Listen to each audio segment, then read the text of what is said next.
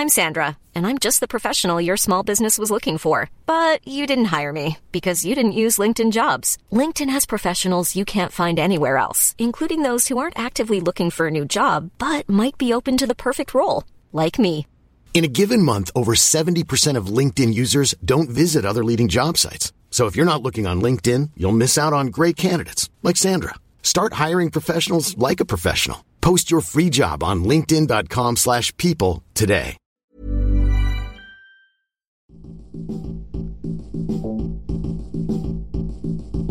Hello, I'm Richard Waters, the FT's West Coast editor in San Francisco. To judge by recent devastating hacks of US government personnel records and Sony's movie studios, the battle over cybersecurity has become a very one-sided affair. Cyber insecurity, in fact, would be a better description. That's the title of an FT series that runs all this week.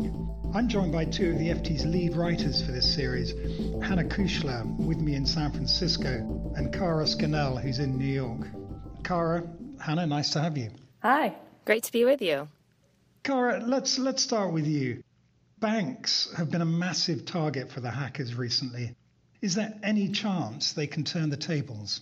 Well, I think banks are trying to get on the front foot of this attack, which they have been inundated. And, some say, they get thousands of attempts every day.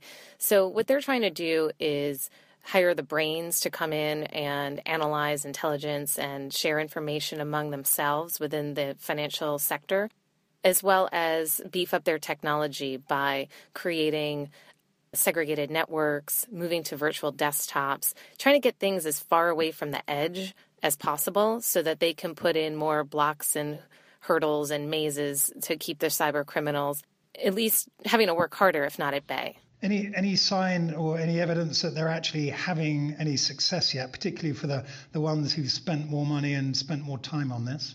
I think it's hard to know for sure if we're seeing any success. We're definitely seeing less of the big breaches since JP Morgan's. We haven't seen another major one, but banks are not required to publicly disclose that they've been breached unless it's considered, quote, material or really important to shareholders or their customers.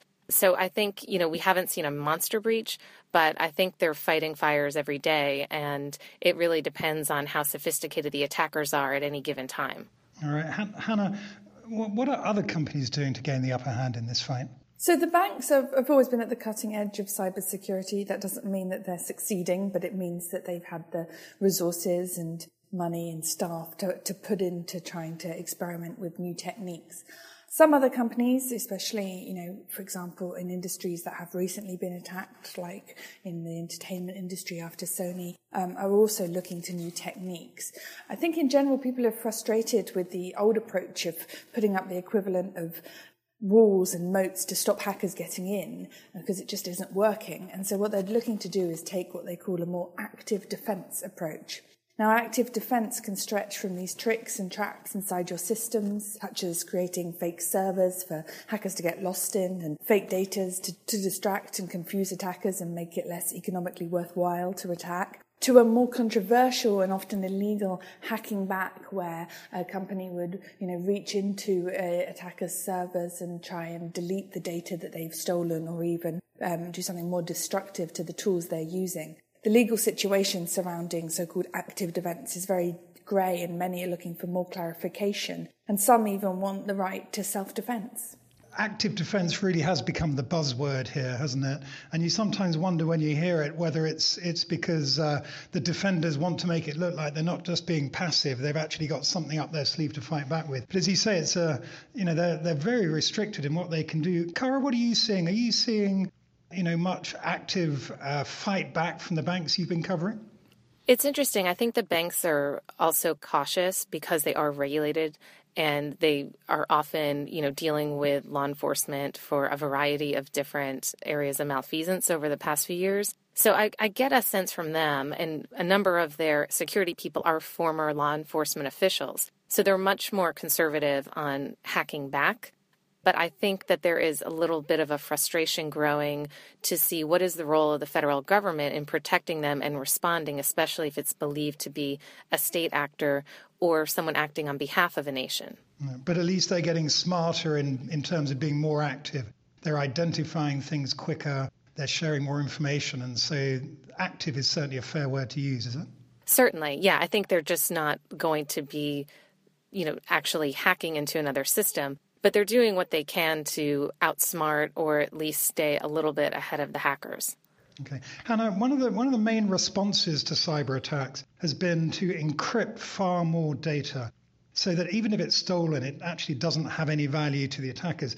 Is this actually a silver bullet in the cyber wars? I think the short answer to that is no, and no for two reasons. I mean, encryption will protect people's data, and since the Snowden revelations, we've seen huge swathes of users being covered more by encryption.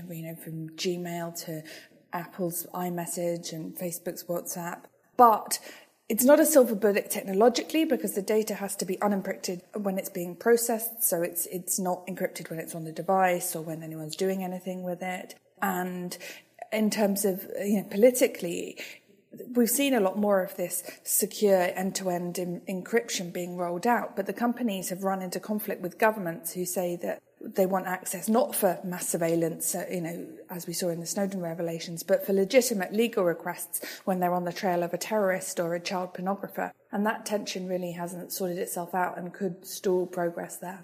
So government, if anything, is part of the problem here? Yes. Right.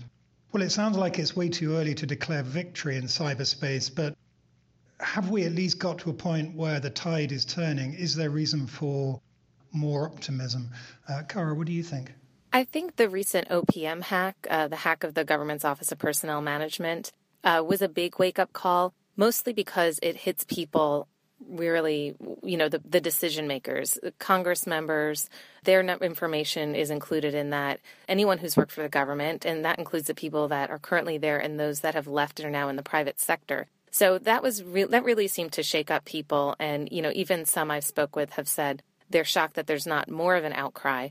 But when you see Sony happen, JP Morgan happen, and not just OPM, but other government agencies, it sounds like it's getting to people. People are finally getting it and kind of understanding what's at stake. I think, though, there's a long way to go on solving it. And I don't think you'll ever really solve it because there's always going to be a smart, cutting-edge hacker out there.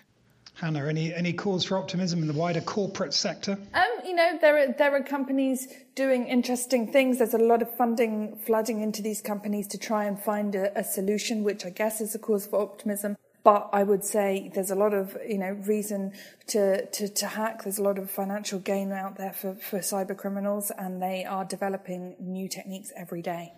Well, thank you, Hannah and Cara. You can find the entire Cyber Insecurity series at ft.com/cyber insecurity. And let us know what you think of the stories or any questions that you have by tweeting at us. I'm at Richard Waters. Hannah, your handle? At Hannah Kuchler. And Cara? At Cara Scannell. Thanks for listening. And be sure to check out the series at ft.com/cyber insecurity. This podcast was produced by Amy Keane.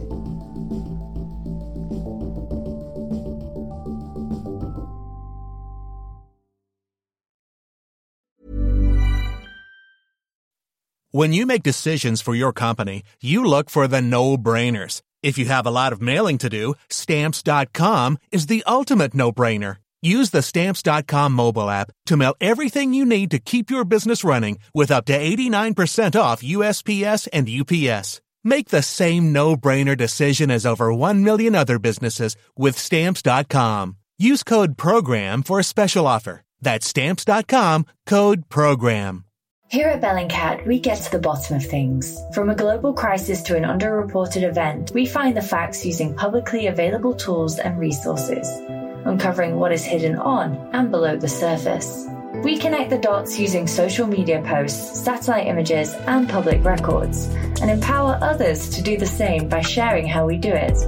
The ability to do so is only made possible by our readers, supporters, and community members. Care to join us? Learn how at bellingcat.com.